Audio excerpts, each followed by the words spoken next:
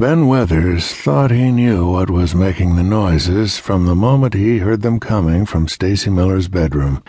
The sound emerged through her door as he walked by it on his way to check out the damage left by ice dams on the Millers' roof. He had come as a favor to Stacy's dad, Jeff, and let himself into the house with a key they kept under the watering can. Inside Stacy's room, a girl was crying out, "Oh, God!" in a strangled voice, and a man was grunting.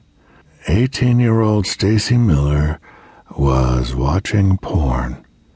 But Ben's brain, focused on the roof, filed the knowledge that Stacy was a very naughty girl away in the back of his mind. It was only when, an hour later, he had fully assessed the state of the roof — it was early summer now, so he could do a thorough job — and was walking back down the upstairs hall, and he heard a man's voice say, "You like it, don't you?" that the urge to do something, though at that moment Ben wasn't sure what, came to him. Part of him suspected he should just keep walking. The Millers were friends of Ben's parents from way back, and to use what he had just learned about their daughter to have the kind of fun Ben liked best might make for some uncomfortable times down the road. Part of him thought he should knock on Stacy's door and make up some excuse just to put the fear of God in her about watching porn at so high a volume.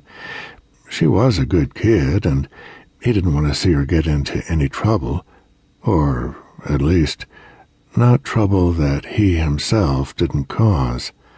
But the largest part of Ben wanted to press the advantage, barge in and see if, as he suspected, Stacy were playing with herself.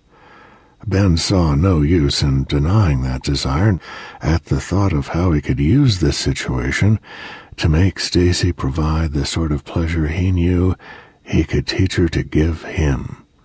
Ben Weathers, after all, was no novice when it came to taking naughty girls in hand and teaching them very special lessons.